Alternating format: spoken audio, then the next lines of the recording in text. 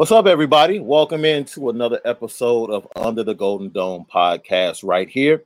Mini Mike's Network, also Payton Sports Network, and according to sources as well. You can go type in A2S Network or according to sources on all of your streaming platforms to get previously recorded podcasts, not only Under the Golden Dome, but the Third Call, or the Call Third podcast, and also according to sources, our basketball podcast.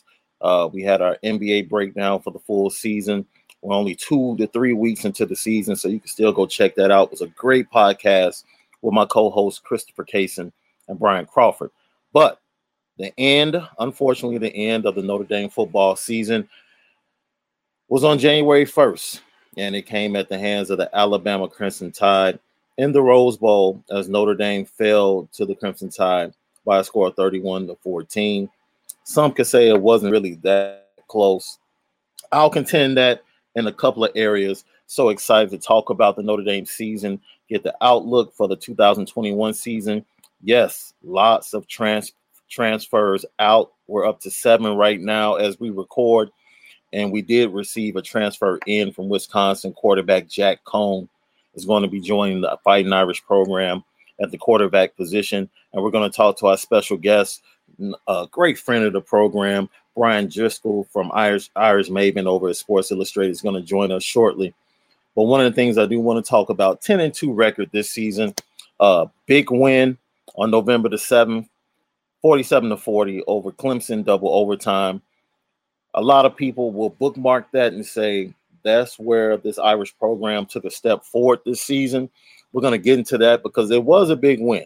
We really had not seen this Irish program, this Irish football team, bow their necks and when faced with adversity in a big game like that, come up, rise to the occasion, fight back, and ultimately come back with the victory. That team battled hard that night. Ian Book battled his butt off that night, came back from disappointment. The drive before, the ultimate drive that tied the game up to send it into overtime when he missed the big fourth down pass that was dropped by Ben Skoranek. Didn't put his head down, was told by Brian Kelly, look, you're going to win this game. We're going to give you an opportunity to win this game. Came back, the big throw to get us down into the red zone or to get Notre Dame down into the red zone and ultimately tying the game up and then winning it in double overtime. So great excitement. The win against North Carolina, having the bullseye on your back, going up there to face a young North Carolina team that we saw give Texas A&M all they could handle in the bowl game and quite possibly could have won that game. And that was without their top 2 running backs. 2 1,000-yard running backs didn't play that game. And the youngsters from North Carolina, especially on the defensive side, they showed themselves well as they did. They played very well against Notre Dame when we went up there. What was that, in December or November, shall I say? And Notre Dame was able to come up with the 31-17 victory there. Sam Howell played really well in the bowl game. Just a solid quarterback. Looking forward to seeing his college career progress as well. December 19th, the ACC championship game, 34-10 loss to Clemson.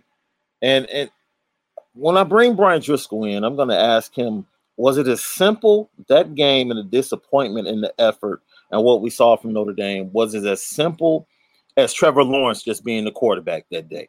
Of course, he didn't play in the first game in South Bend due to COVID-19 protocol. He had contracted the coronavirus, and he had to sit out, and he wasn't able to play that game. Was it as simple as Trevor Lawrence being on the field, or was there more that we saw, not only in the game plan, but leading into also the Rose Bowl college football playoff matchup with Alabama that continued on from that ACC championship game? Was it a trend, or was it just simply Clemson and Alabama having better talent? That right there seems to be the overriding thought from a lot of people about those 2 particular games. Like, Notre Dame was good, but those 2 teams just had better talent, especially at the key positions on the outside and in the defensive backfield. So, the skill position, shall I say. So, without further ado, I bring in a friend of the program, friend of mine, none other than Brian Driscoll from Sports Illustrated's Irish Maven. Hey, my buddy, how you feeling today? I'm great, man. Great. Just enjoying this nice, cold, wintry, snowy South Bend day. Yeah, man. Happy New Year to you and yours. How was your holiday?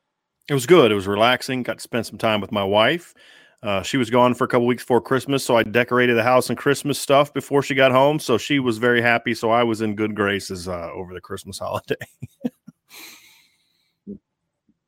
You definitely scored some points with that one. So let's get right into it. As I was saying during the introduction, 10-2 record.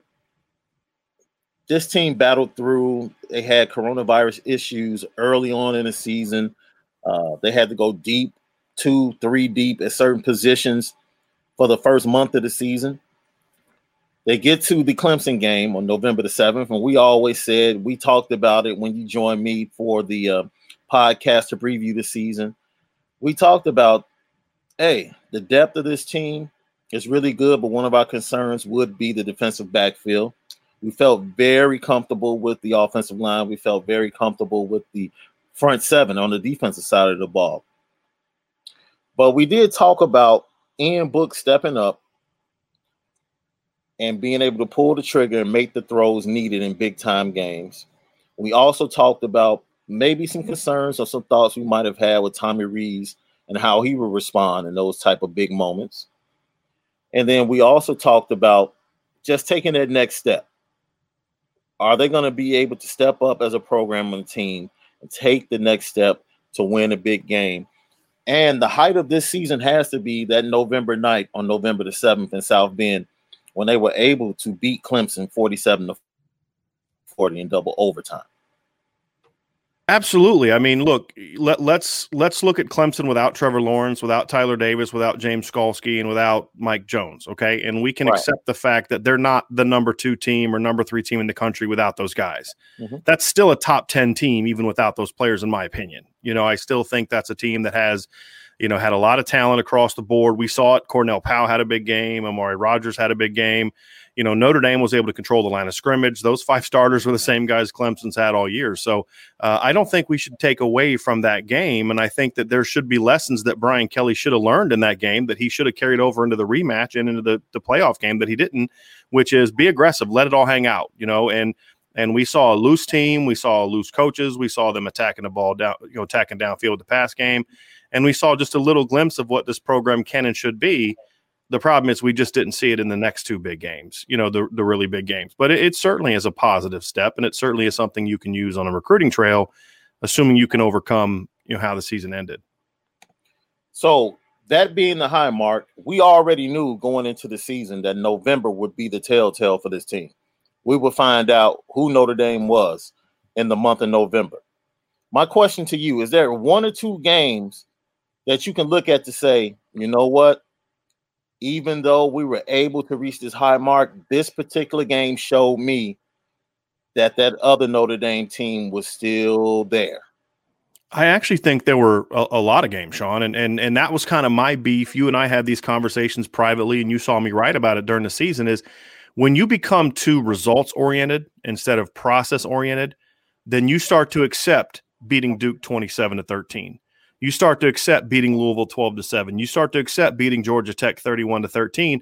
When in reality, in those games, we were talking at Irish Breakdown about, hey, this is going to get you beat against these better teams. You can't do this. You can't call plays like this. You can't execute like this. You can't be like this at quarterback when you play better teams. The reality is I don't even think half of Notre Dame's opponents had winning records. And outside of Clemson, Alabama, and North Carolina, every team on the schedule was 6-5 and worse.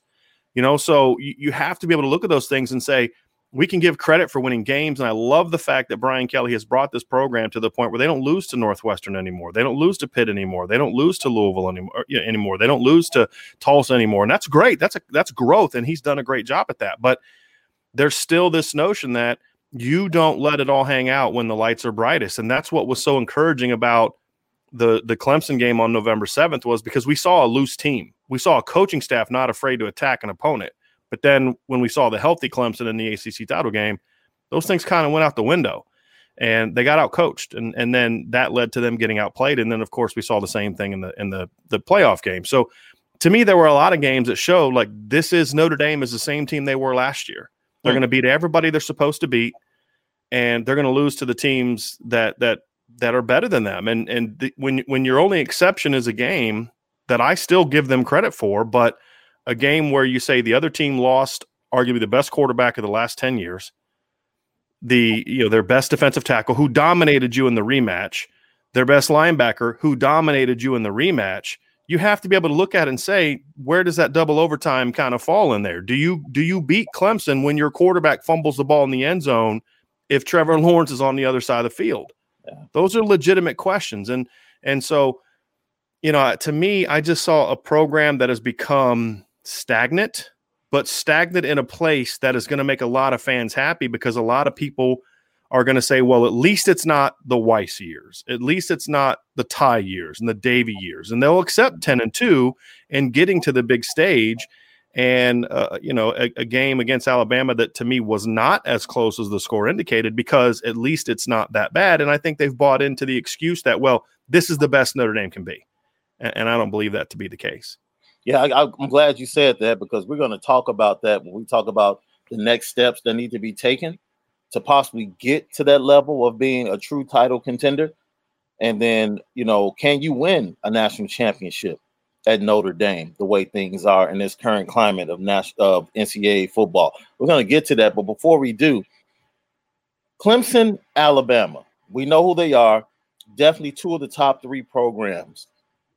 The one thing for me that stood out, and this is no disrespect, before I say this, man, as I said before in my opening, kudos to Ian Book. I think he squeezed everything he could get, every bit of juice he could get out of that orange. Just to use that phrase. Everything he could get out of himself, he gave it all to this program. He gave it all to the fan base. I have nothing but a round of applause and flowers to give to that young man as he exits, whether it's the NFL or just going into any other career he chooses. Man, I'm proud of the job he did for the Fighting Irish at the quarterback position. With all of that being said, the one thing that jumped out at me, before we get to skill positions and breaking down other matchups, when you look at the other three teams that were in the college football playoff, I looked at their quarterbacks and said, yep, those are guys that are going to play on Sundays. Without a doubt. First rounders. All three of those guys could be drafted in the first round of the NFL draft this year. That for me was the major difference. And that for me is a problem, because the quarterback position at Notre Dame, and we've talked about this, a lot of people would say, look, get us an elite quarterback. Recruit an elite quarterback. And you ran off the names to me. And you said, Sean, it's not about recruiting. There's something else that hasn't been done when it comes to quarterbacks at Notre Dame. Yeah, I mean, I get so tired of just the constant excuses of well, it's the quarterback play. Well, true, but who's responsible for that? You know what I mean? Who's responsible for the fact that you signed Everett Golson, Gunnar Kiel, Malik Zaire, Deshaun Kaiser, Brandon Wimbush, Phil Dracovic, and now Tyler Buckner coming in? You signed some pretty darn good quarterbacks, and why are you not able to develop them the way that other programs are developing their quarterbacks? And, you don't have to. I mean, Mac, you could say, okay, well, Justin Fields was a 5-star player. Yes, he was. Mac Jones was not. Mac Jones was a 3-star player, but he was developed into maximizing his potential in playing in a system where he's able to. It's a modern system. I mean, to me, that really is the issue. Brian Kelly will always point to the issues within the program, and he'll call out the offensive line when it wasn't good enough in 2018. He'll call out the defensive performances when that's not good. In 2018, he talked about we need more explosive playmakers, despite the fact his team had Chase Claypool, Miles Boykin, and Dexter Williams, with Braden Lindsey, Kevin Austin, Lawrence Keys, and Tommy Tremble all standing on the sideline with a combined 0 snaps. You're telling me your receiving core isn't good enough when you have Miles Boykin and Chase Claypool? It's just, but he won't talk about quarterback. He refuses to talk about the fact that his program has not been able to develop quarterbacks. That to me tells me deep down he knows it's there, but he doesn't want to acknowledge it. And if you're not willing to acknowledge it, you're not going to fix it. When Brian Kelly acknowledged his team wasn't physical enough after the 2012 game, they changed and they became physical. They did not get beat by Alabama because they weren't physical. I would argue that Notre Dame, at the very least, stalemated along the lines in that game. I think they had the advantage on offense. I think Alabama had a slight advantage on defense. I think the fact that, you know how many – let me ask you this question. Do you know how explosive – you watched Alabama. Do you know how many deep balls, how many throws beyond 20 yards Mac Jones attempted against Notre Dame? Offhand, no, but it was definitely less than what they do. Yeah. One, and it almost got picked off. Do you know why they did that? Because Nick Saban, you could hear it in the comments afterwards, they knew if we drop back and throw the ball downfield all day, they have pass rushers that are going to get after us. We're not going to let Dalen Hayes and Adi Ogundeji and Jason Adamiola and Jeremiah Wusu and Kyle Hamilton impact the quarterback. Yeah. So look what they did. It was screens. It was quick throws. It was RPOs. It was basically you game plan to exploit the area where you felt the opponent might have had an advantage over you, or at least, if not an advantage, an area where they could hurt you. Right. That's what great coaching is. Whereas Notre Dame said, we're just going to do what we do. And to me, that's not giving your players an opportunity to be successful. And that's the difference to me. If you can't at least once or twice get an offense that has those quarterbacks back to back to back to back, that's not a quarterback issue. That's a coaching issue. And, when Brian Kelly says, well, we don't have enough explosive playmakers. Well, in 2015, you had Deshaun Kaiser, CJ Prosise, Josh Adams, Will Fuller, Chris Brown, Amir Carlisle, Equanimity St. Brown, and you had Alize Mack. At the time was Alize Jones. You had an offensive line with 3 starters that went on to become first-round picks and a second-round pick. That offense averaged less than a point more per game than this past year's offense. Less than a point, despite averaging 7 yards a play. So the excuses keep changing, but the results keep staying the same. Yeah. And whether it's Ian Book or Deshaun Kaiser or Brandon Wimbush or whoever else, it's frustrating. I mean, that's the thing is in this year, when the offense was struggling early, well, we didn't have spring ball and Ian's getting used to playing with new quarterbacks. Forget the fact that all the players he was playing with, except for Michael Mayer, who had no problems adjusting, and Ben Skoranek, were guys he'd been playing with for 3 or 4 years. I don't get that. Where then you watch BC with Phil Dracovic, who's in a brand new system with brand new players. He's played with none of those guys. They had no spring ball, and he comes out and goes for over 3 bills his first 2 games. But that guy wasn't good enough to come off the bench for you. Yeah. Yeah. So when you see those things, you have to start asking your question, like, what's the one constant in this whole thing? It's Brian Kelly. It's his offensive system. And we need to be able to say to Brian Kelly, phenomenal job getting us to the point where we're disappointed in a 10-2 season. Brian Kelly deserves a ton of credit for getting us to that point. But we also need to be able to say, this is Notre Dame, and 10-2 with a 3-15 record against teams that finish in the top 10 isn't good enough. And we need to be able to have both of those conversations at the same time. That's a perfect segue, because one of the most disappointing things as an Irish fan that I had to go through was watching that post-game press conference from the Rose Bowl. And you wrote a great article. I encourage everybody, go to Irish Maven right now. Brian Driscoll wrote an incredible article. I won't say it was targeting the press conference, but it was a response to what was said in the press conference and pointing out, some of the issues with some of the things that was said. You talked about one of the things, just seems like, the problem is never about game planning, coaching.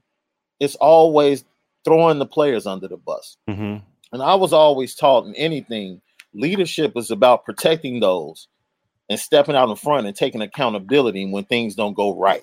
Mm-hmm. So that number one for me is a problem. But the other embarrassing part for me was just listening to a head coach who constantly talks about winning national championships at Notre Dame, running from the questions about falling short, yet once again, when having the opportunity, as if, and then taking the local media to task in a sense for not throwing the flowers at the feet of Notre Dame and Brian Kelly because they were 10-2 and once again lost in the college football playoffs, as if something had been done. Mm-hmm. And in all honesty, sir, as an Irish fan, you really haven't done anything. Like you haven't. I've seen, I believe Charlie Weiss had a 10-2 season. Yes, you've done much more than Charlie Weiss, Bob Davie, Tyrone Willingham. By no means am I putting them on the same level where Brian Kelly is a coach. Mm-hmm. But I saw Tyrone Willingham go 7-0, go to a BCS Bowl. Saw Charlie Weiss do the same thing.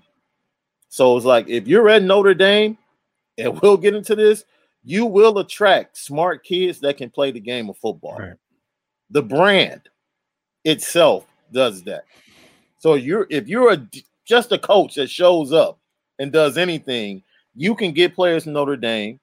You can develop players, and every 2 or 3 years, you'll have a good team because those kids will grow up and be ready to be a good football team. But if you want to take the next step and have a deep program full of promising players that are developing, that understand the culture, that expect to win national titles the first day they set foot on campus, that takes work. That takes development, the next level of development. And if you're not willing to commit to that as a head coach and a program, if you're not willing to step out in front of your players and per se take those bullets when the media is firing at the program, then I question the culture you have in your program and whether or not you truly have the best at heart. What's best for your players at heart? For me, Sean, it sounds like there's always a tampering down of expectations with Brian Kelly, unless it suits him correctly. Yeah. And look, again, I praise Brian Kelly for getting Notre Dame to the point where we can expect, Ty had a 10-win season. Davey never did, but they didn't always play 12 games in the regular season back then. Charlie had a 10-win season. The difference now is consistency. Yes. But I have to ask you, is it Brian Kelly that's changed in the last 4 years, or is it that he hired Matt Bayless, Chip Long, Mike Elko, and Clark Lee? I go further before you. Let me jump in right here. But this goes right at conversations we've had. How long have we been better than Stanford? In the last 2 years? 3 years, yeah, 2 years. 2 years. Before that, that was the school, the smart school that had the best college football program. Yeah.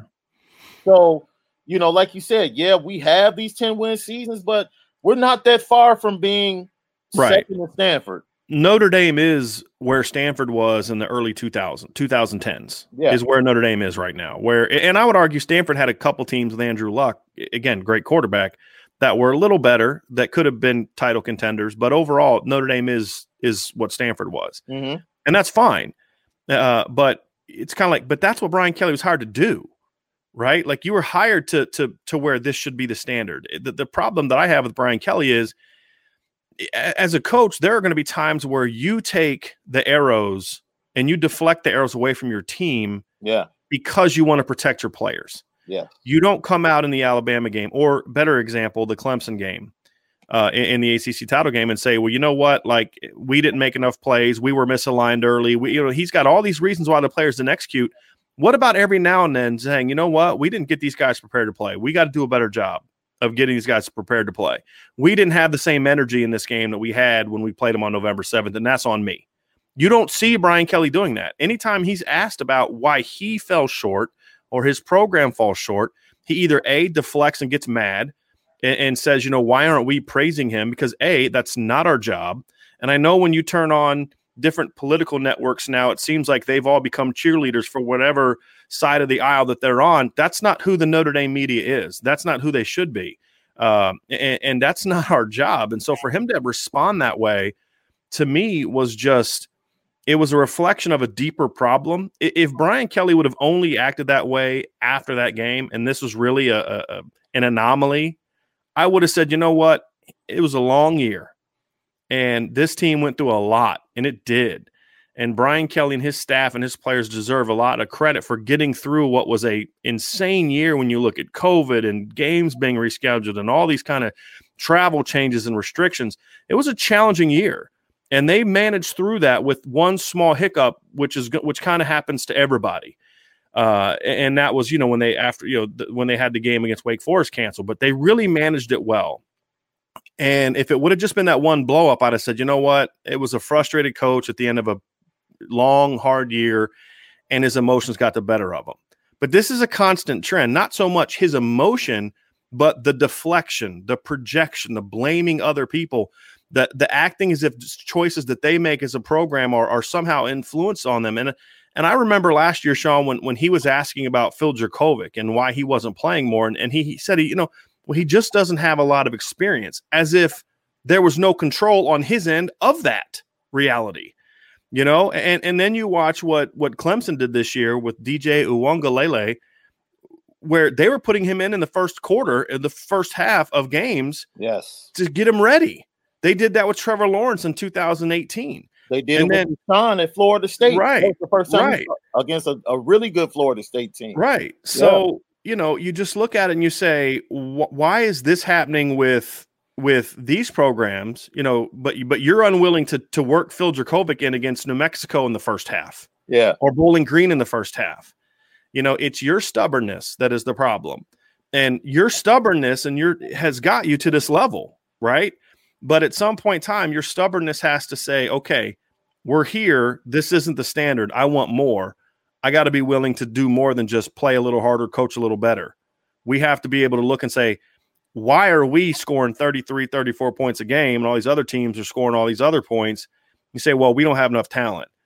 I'm sorry. You had Will Fuller, CJ Prosise, Josh Adams, and you scored 34 points a game. 2 years ago, you had Miles Boykin, Chase Claypool, Alizé Mack, Dexter Williams. I mean, you had NFL players throughout your roster, and you scored 31 points a game. It's not the players. It's you're running an old, outdated system that refuses to use RPOs. I mean, the 34-yard touchdown pass that Mac Jones threw to Devontae Smith, the second touchdown pass, it was a slant. It was football 101, something we've seen for 30, 40 years, and it was simply an RPO. The three linebackers stepped up to defend the run, so he just pulled it and hit a slant route. You're telling me Ian Book can't do that? You're telling me Avery Davis, Xavier Watts, Jordan Johnson, Javon McKinley, Tommy Tremble, Mike, none of those players can run an RPO slant route? You're telling me Ian Book is so dense as a quarterback that he can't read that and pull it and throw a slant? I don't buy it. You made the choices to go back to an old, outdated system that never worked in the first place. That's not on your players. Javon McKinley did something this year that only two other receivers at Notre Dame have done in the last decade. That's Michael Floyd and Will Fuller, and that's have at least 4 games of over 100 yards. But here's the thing about Javon McKinley. He didn't do it against bad teams. He did it against Clemson. He did it against North Carolina. He did it against Florida State in a spotlight game against Asante Samuel. He stepped up when you got him the ball. And then you watch the first half against Alabama, and I'm watching the All-22 again today, Sean. I'm thinking, he's got the one-on-one. Take a shot. And it wasn't even a thought process in the offense's mind. That's not a Javon McKinley problem. That's not a wide receiver problem. Mm-hmm. That's a Brian Kelly, Tommy Rees problem. And I put more of it on Brian Kelly because I think part of the reason Tommy Rees was hired is because he was going to implement a system that Brian Kelly wants. So that's the frustrating thing, is that's not a player talent thing. And then I got to listen to Notre Dame fans talk about, well, Notre Dame doesn't recruit well enough a wide receiver. I'm sorry.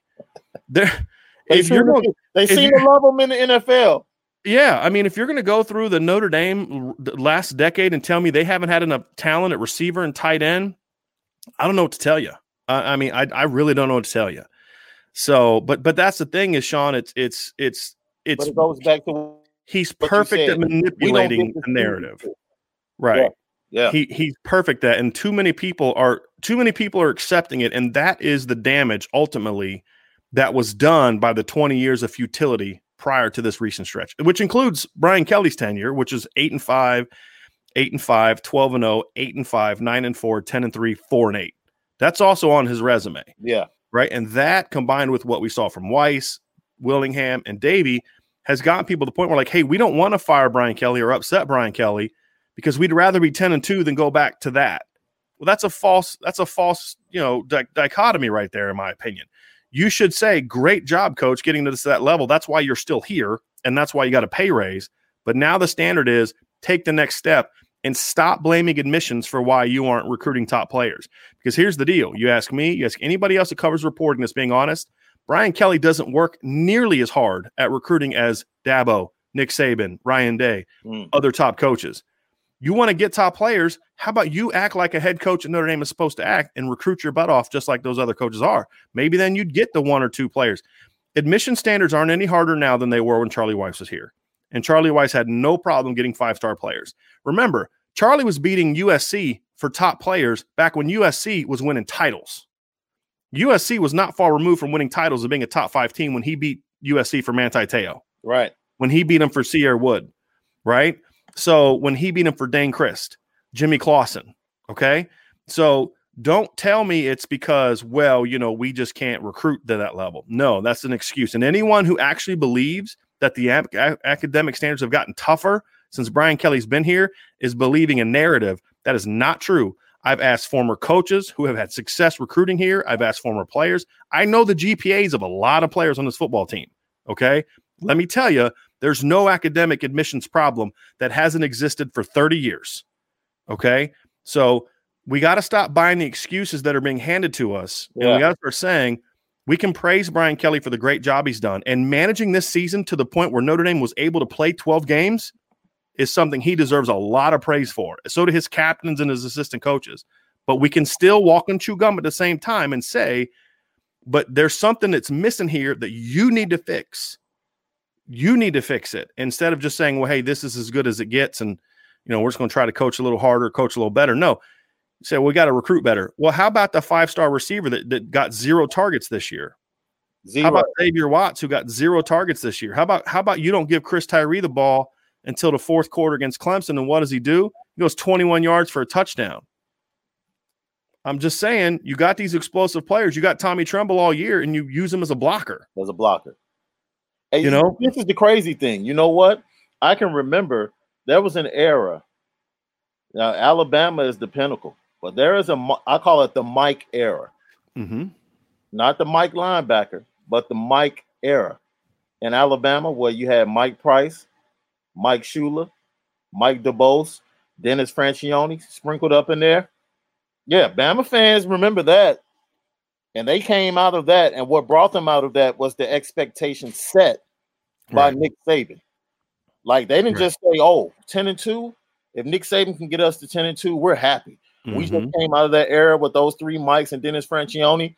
Oh, man, we'll just take 10-2 and maybe an SEC championship every now and then. No. The tenure and the expectations of that program was set by Nick Saban, and he walked the walk and lived up to that. Not only in recruiting, but in how he relates to everyone. Yeah, he can be somewhat blustery and, prickly when it comes to dealing with the media and, but he defends his players. Like, he defends his players to the end. He's hard on them. He stays on top of them. Some people complain about that. I would rather have a hard ass as my head coach that's going to defend the players and set the tone that we're winning a national championship and nothing else is acceptable than to have somebody trying to change the narrative and sell me that 10-2 is good enough when it's not. Well, let me throw this little nugget in there for you, Sean.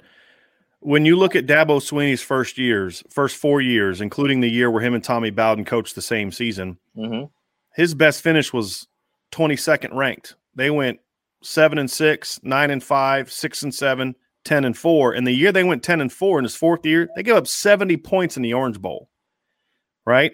If you look at the year before Clemson really took off, was that 2012 year where they beat LSU in a Chick-fil-A Bowl. Then the next year they beat Ohio State in the Orange Bowl, and then they were kind of a true contender. In the 20 years before that, Clemson had 1 finish higher than 20th in the national polls. 1. Well, what changed? Did all of a sudden they lower the academic standards at Clemson? Did all of a sudden state of South Carolina get this huge influx on talented players? No.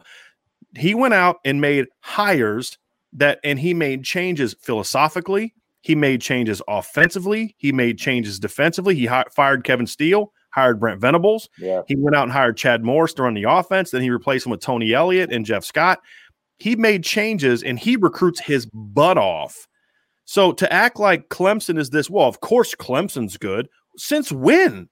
The last time Clemson won a national title before the last couple of years was 1981. I'm 42 years old. I was 3 the last time that Clemson won a national title. And here's the thing.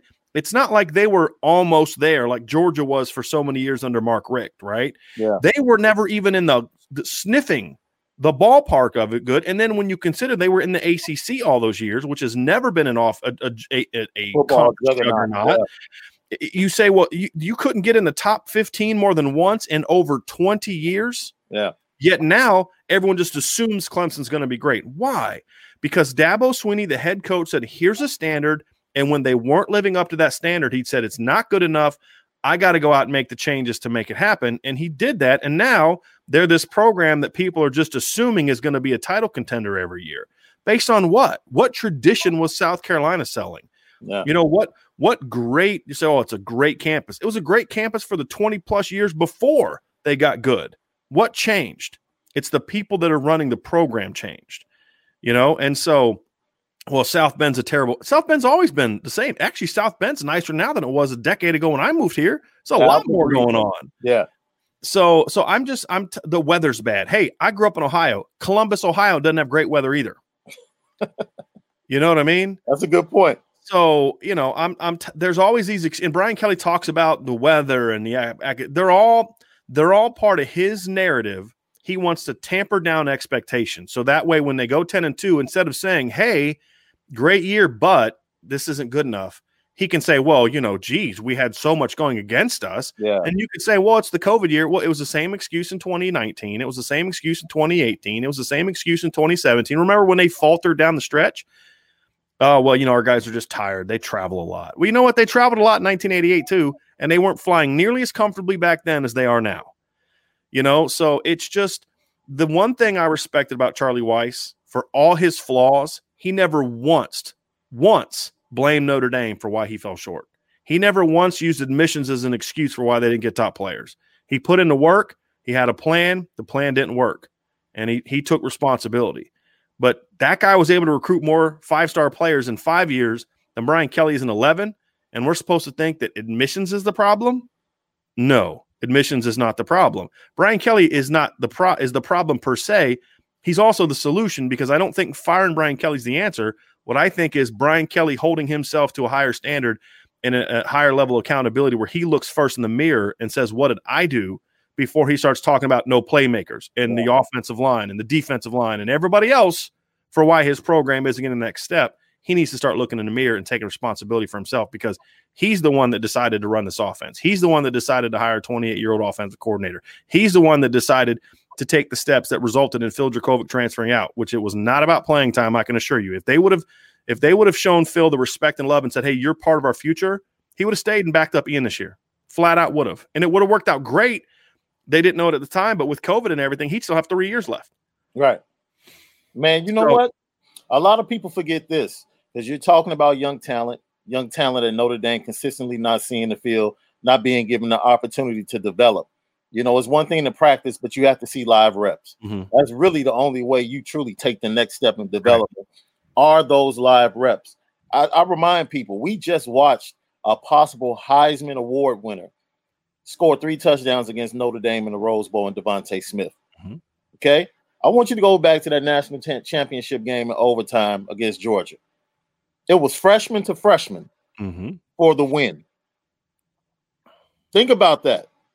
And if those guys had not been developed during the season to be prepared for that moment, Alabama doesn't win a national championship. Jimmy catches Devontae Smith had before that moment for the year? 6. Yeah. That was his 7th catch of the season. Yeah. But like you said, it was part of – and Dabo Swinney talked about this with E.J. Williams, his stud freshman receiver, who, by the way, was ranked lower than Jordan Johnson was coming out of high school. Well, you know, he wasn't ready in September and October, but we kept working on him because we thought we could get him ready for the playoff. And look what he did against Notre Dame. He caught a touchdown pass early. He made a one-handed catch. He looked way better in November and December than he did early in the year, because he got that opportunity to continue to grow. He got the opportunity to make mistakes on the field. And now you look at him, his 2 most high catch games were against Notre Dame and Ohio State. You know, so that's what development is. What Brian Kelly has done is, when the season starts, he says, this is our team.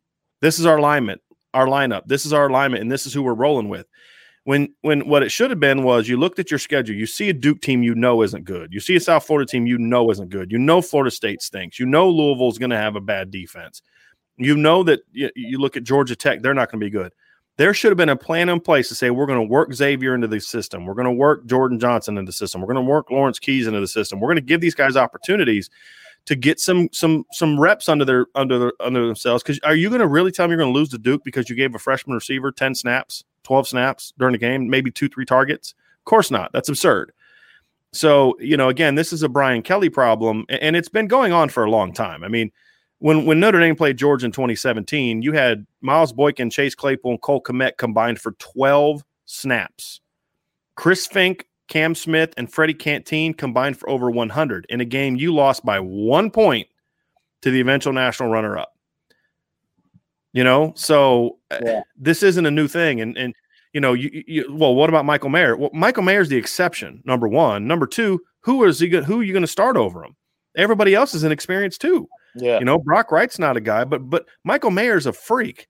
You don't point to the exception and say, it's like if you have a freshman quarterback and he's not Trevor Lawrence, you don't say the coaching staff did a bad job because he didn't play like Trevor Lawrence. That's the anomaly. That's the exception to the rule, and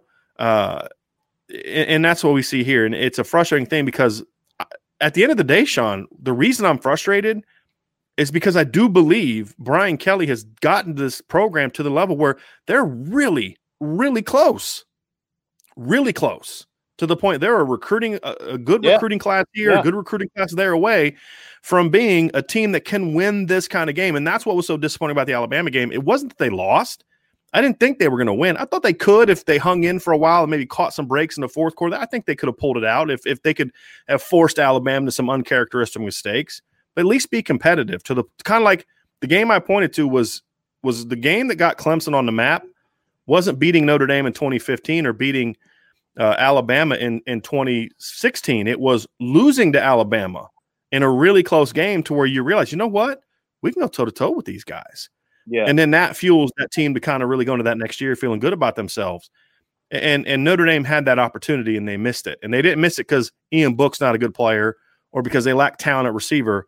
They missed it because the coaching staff was unwilling to look in the mirror and say, what do we got to do to get the most out of these kids? And that ended up resulting in a really another embarrassing game. I mean, if I'd have told you before the game that Notre Dame was going to hold Alabama to their lowest point total and lowest yard total of the season, and they would only score 31 points, you'd have thought, boy, they're going to be in that game. That could be a good game, but that's not what we saw. Here you go. This is what we hear, okay? College football is all messed up. There's only 3 teams each year that can truly win the national championship. Recruiting is biased. Notre Dame and their academic standards limits the players we can go get. Mm-hmm. We don't receive senior transfers. So even in the transfer portal, we're at a deficit. Mm-hmm. You just can't win national titles at Notre Dame now, the way things are in college football. To all of this, you say what? I say it's nonsense. That would have been like Lou Holtz saying, well, look, Miami's just too good. We can't beat Miami. Wow. They're winning titles every year. They're producing first round picks every year. We can't beat Miami. Let's just go out there and hope that we can keep it close with them because they've blown us out the last few years. Let's just try to keep it close with them, because that's the same story that was being told about Notre Dame back in 1988. They'd been down since 77. The Faust years were a joke. Lou Holtz has a losing record his first year. They go 8-3 his second year. They can't recruit this. The standards are that. All these other kind of things. Well, look, the number one classes that Lou Holtz started recruiting didn't come until after they beat Miami and won a national championship. That's when they started recruiting like crazy. He took a lot of veteran players, and he had some really talented young players like Rocket Ismail and Todd Light, I believe, was a sophomore on that team, and Derek Brown was a freshman. And he said, "We're going to develop these guys, and we're going to go after them. We're going to take the fight to them." Notre Dame beat 4 or 5 top 10 teams that year.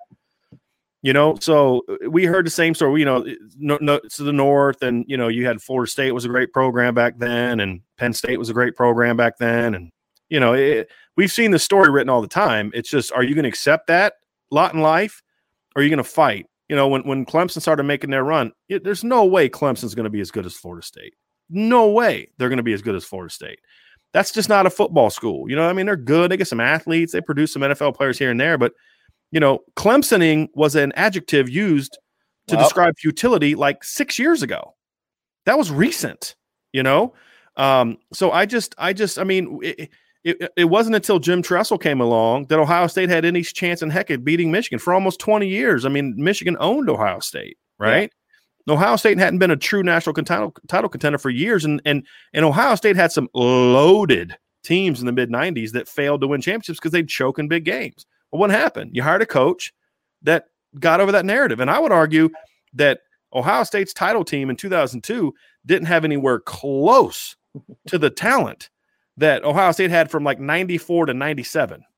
You know what I mean? Yeah. So, but what changed? It was coaching. It was a coach that would no longer accept losing to Michigan as an option.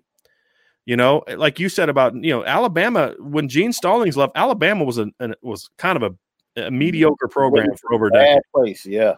You know, and so to me, it's just about, was Ohio State the recruiting juggernaut they are now before Urban Meyer showed up? No, they were not. So, it's frustrating because is it harder at Notre Dame? Yeah, it's harder at Notre Dame. I'll never deny that. Do I expect Notre Dame to go on a 10-year run that's similar to what Alabama's done the last decade? No, I don't. Yeah. I don't think that. I don't think that's the option. That's not the alternative, and that's not what I'm looking for. Do I think Notre Dame should be a top 10 team every single year? Yes. They're getting close to that, but they're not there yet because they weren't a top 10 team last year. Right. They didn't finish in the top 10 in 2007. They might have 2017. They might have, but they're not a consistent top 10 team. Number one, number two, because last year's 11-2, they won one game over a ranked opponent, and that was Navy. So I'm not going to applaud an 11-2 year where your best win is over Navy. Twice in the last 5 years, when they've won 10 or more games, their best win was over Navy. So let's keep some context too about the schedule. Right. But they're close to that. They're close to being a top 10 team every year. And a team that I expect in a 5-year period, they should be in the playoff 3-4 times. I do think to me, that is something that Notre Dame should be in the range of. And when they get to the playoff, they should be competitive and then win it once every 5 years. I don't think there's anything wrong with saying that. Yeah. And if you do lose it like Notre Dame lost in 1993, where you're losing to BC in a late field goal, where you're going toe to toe. Brian Kelly's 3-15 against teams that finish ranked in the top 10. Okay. That's not the standard at Notre Dame. I'm sorry. Their record is an indication of how far he's brought the program, but also, let's be honest, the ACC schedule has helped soften the overall schedule. It just has. Here's what else has happened in the last 4 or 5 years. Stanford and USC are down. That's helped. Because when Stanford was owning Notre Dame, that was a guaranteed loss. Every year you went out to California at the end of the year, it was a guaranteed loss. Yeah. Well, that's changed partly because Notre Dame hasn't played good USC teams out in California the last several times. They haven't played good Stanford. They beat a 4-8 Stanford team last year. It was their first road win over Stanford since, I think, 2007. So everything's going in Brian Kelly's favor right now. And that's why it's so frustrating, because you have a chance to take advantage of USC being down, Stanford being down, a weak overall schedules, to where you should be taking advantage of this and building your program, putting in the work. Let's steal a recruit here or there. And he's just not willing to do it. His staff has worked their butts off to get to the point where they can recruit the way they have. But he's the missing link to them taking that next step. That's just a fact. And anyone that covers the team will either say it or think it, but be unwilling to say it because they're afraid they might lose, a connection on the Notre Dame side of things. But we all know it. We all know Brian Kelly doesn't put in the work. Carter Carrells at the South Bend Tribune last year had an article where he interviewed several top players that at one point in time Notre Dame was the leader for. And they said, Brian Kelly never called me. He never talked to me. Like, this coach is telling me, I'm the greatest thing ever, and this other coach won't. And you wonder why these kids are going to make the change. Well, one of my sources said Brian Kelly said we shouldn't have to convince kids to come to Notre Dame. That's flipping what recruiting is. Yeah. And for all the talk about how hard it is in Notre Dame, I'm going to tell you, I've not told anybody else this, Sean. This is exclusive for you. True story. There's a kid that Notre Dame recruited in the 2021 class that's considered a top recruit that flat out, I had someone close to him tell me he's going there because of Notre Dame. He's going there in spite of the head coach, not because of it. That happens a lot. There's kids that would transfer from Notre Dame right now, guys that play, if it wasn't for the fact that they're too close to their degree to leave because of Notre Dame. So Notre Dame is an asset if you use it correctly, not a hindrance. And that's my frustration. You've got this great resource and you continue to use it as a crutch instead of using it as a resource. which is what Lou Holtz did, which is what Charlie Weis did. And Brian Kelly can see that and make those changes. I do believe Brian Kelly can be the guy that can get Notre Dame back to where it needs to get to. That's what's frustrating. If I didn't think he was the guy, if he was doing everything possible and he just wasn't good enough, I'd say he's just not good enough. You know, he's done a great job. Give him a pat on the back, but it's just this is the best it's going to be under Brian Kelly. I don't think that has to be the case. That's a perfect segue into what I want to talk about, because right now, as we currently discuss, we are sitting at 7 transfers, 7 players, former Notre Dame football players that have transferred out of the program. Notre Dame has received 1 transfer in, that is former Wisconsin quarterback Jack Coan. The 7 players that have transferred out: Ovie Oghoufo, Houston Griffith, Jafar Armstrong, Cullen Grunhardt, Jameer Smith, who my prayers go out to him. He was dealing with some mental issues, and we kind of saw this coming even before the season. He wasn't able to participate in this season for Notre Dame.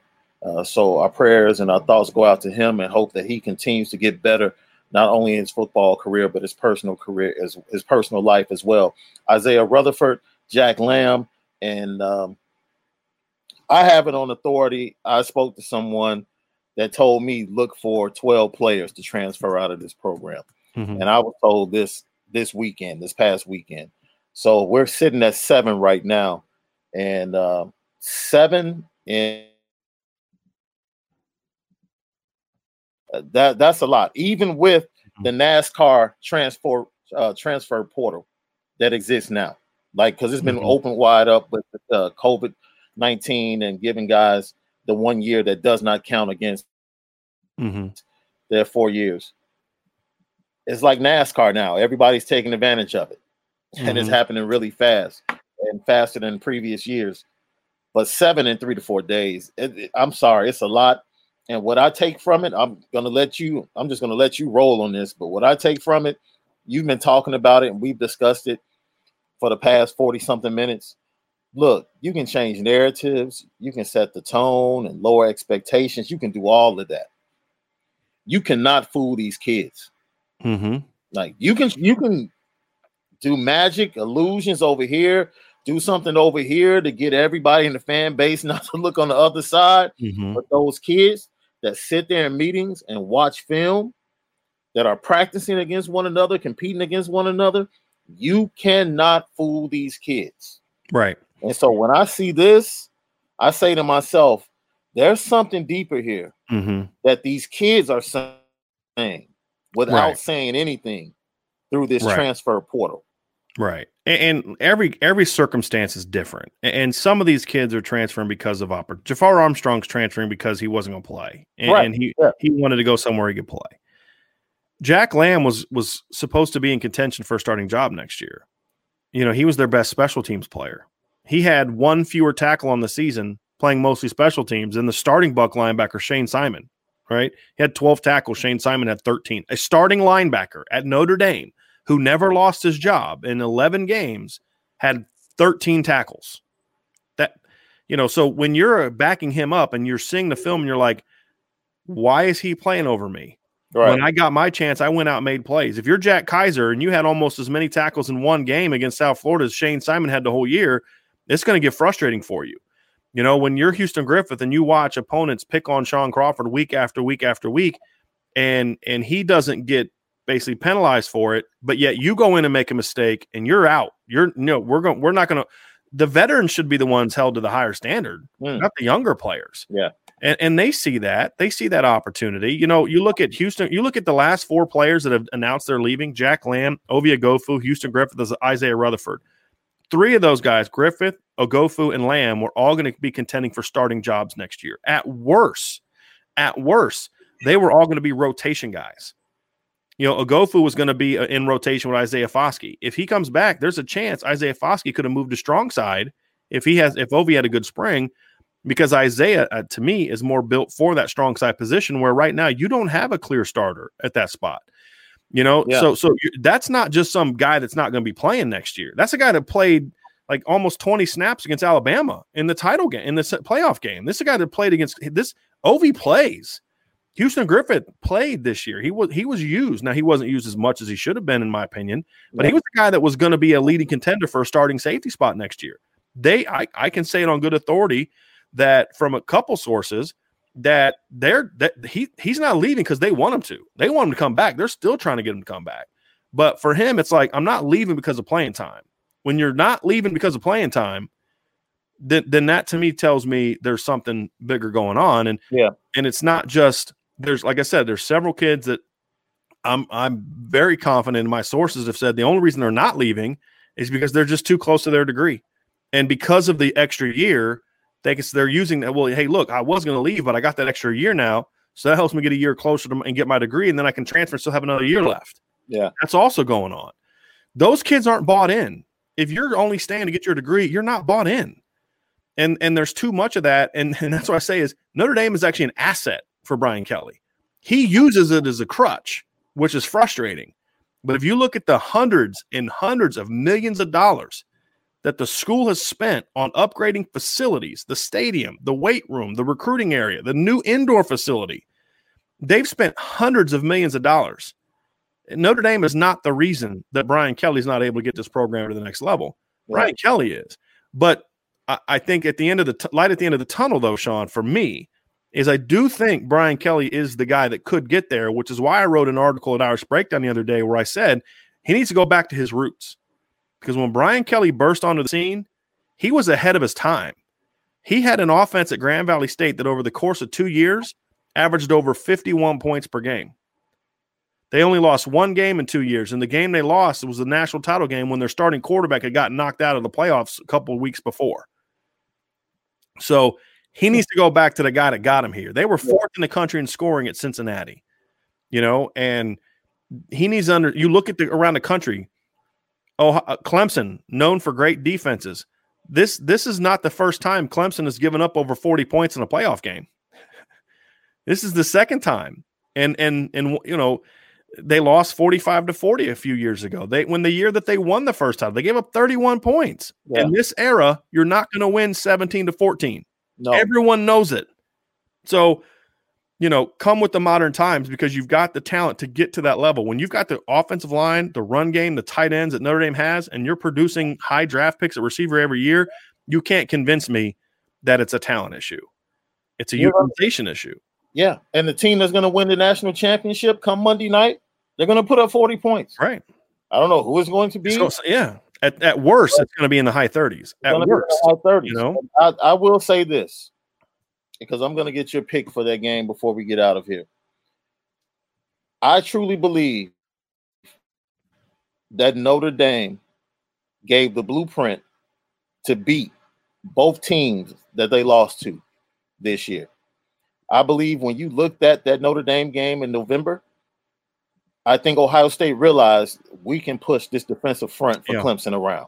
And offensive we can be front. Physical with it. Yeah. We can completely shut down their run game as well. Yep. Yeah, we can do it. And I think what they did running the ball, Alabama in that first half, and Kyron Williams ran so hard. Kudos to that kid. He ran hard. And then Chris Tyree ran hard. And getting him in the getting Kyron Williams in the passing game was really good. Getting Chris Tyree out in space was really good with the screens. I don't know why they went to Sebo early in the third quarter and kind of broke the rhythm there. But I think they showed Ohio State, you know what? We can make some hay in the run game against Alabama. This isn't the same big, bad Alabama up the middle that's going to stuff the run and you just have to go and throw the ball 40, 50 times. No, I think they can make some hay talking about Ohio State with Trey Sermon in the run game and that big offensive line. And they have big-time playmakers on the outside and Chris Olave and I forget Wilson. Wilson on the other side. And then they got Rick Ruckert going with the tight end. And we all know they have a quarterback that will pull the trigger. That won't be the problem against Alabama. Justin Fields is going to pull the trigger. I'm excited to see how this game plays out. I think it's going to be a great national championship game. I'm asking you right now, which way are you leaning? Because it might change come kickoff. Yeah, I've changed my mind already 4 times. since Friday night. I'm going with Alabama simply because my concern with Ohio State is still that that was kind of a one-off, number one. Yeah. And number two, Sean, you and I talked about this in the summer. You know my stance on this. This was not a prototypical Clemson team.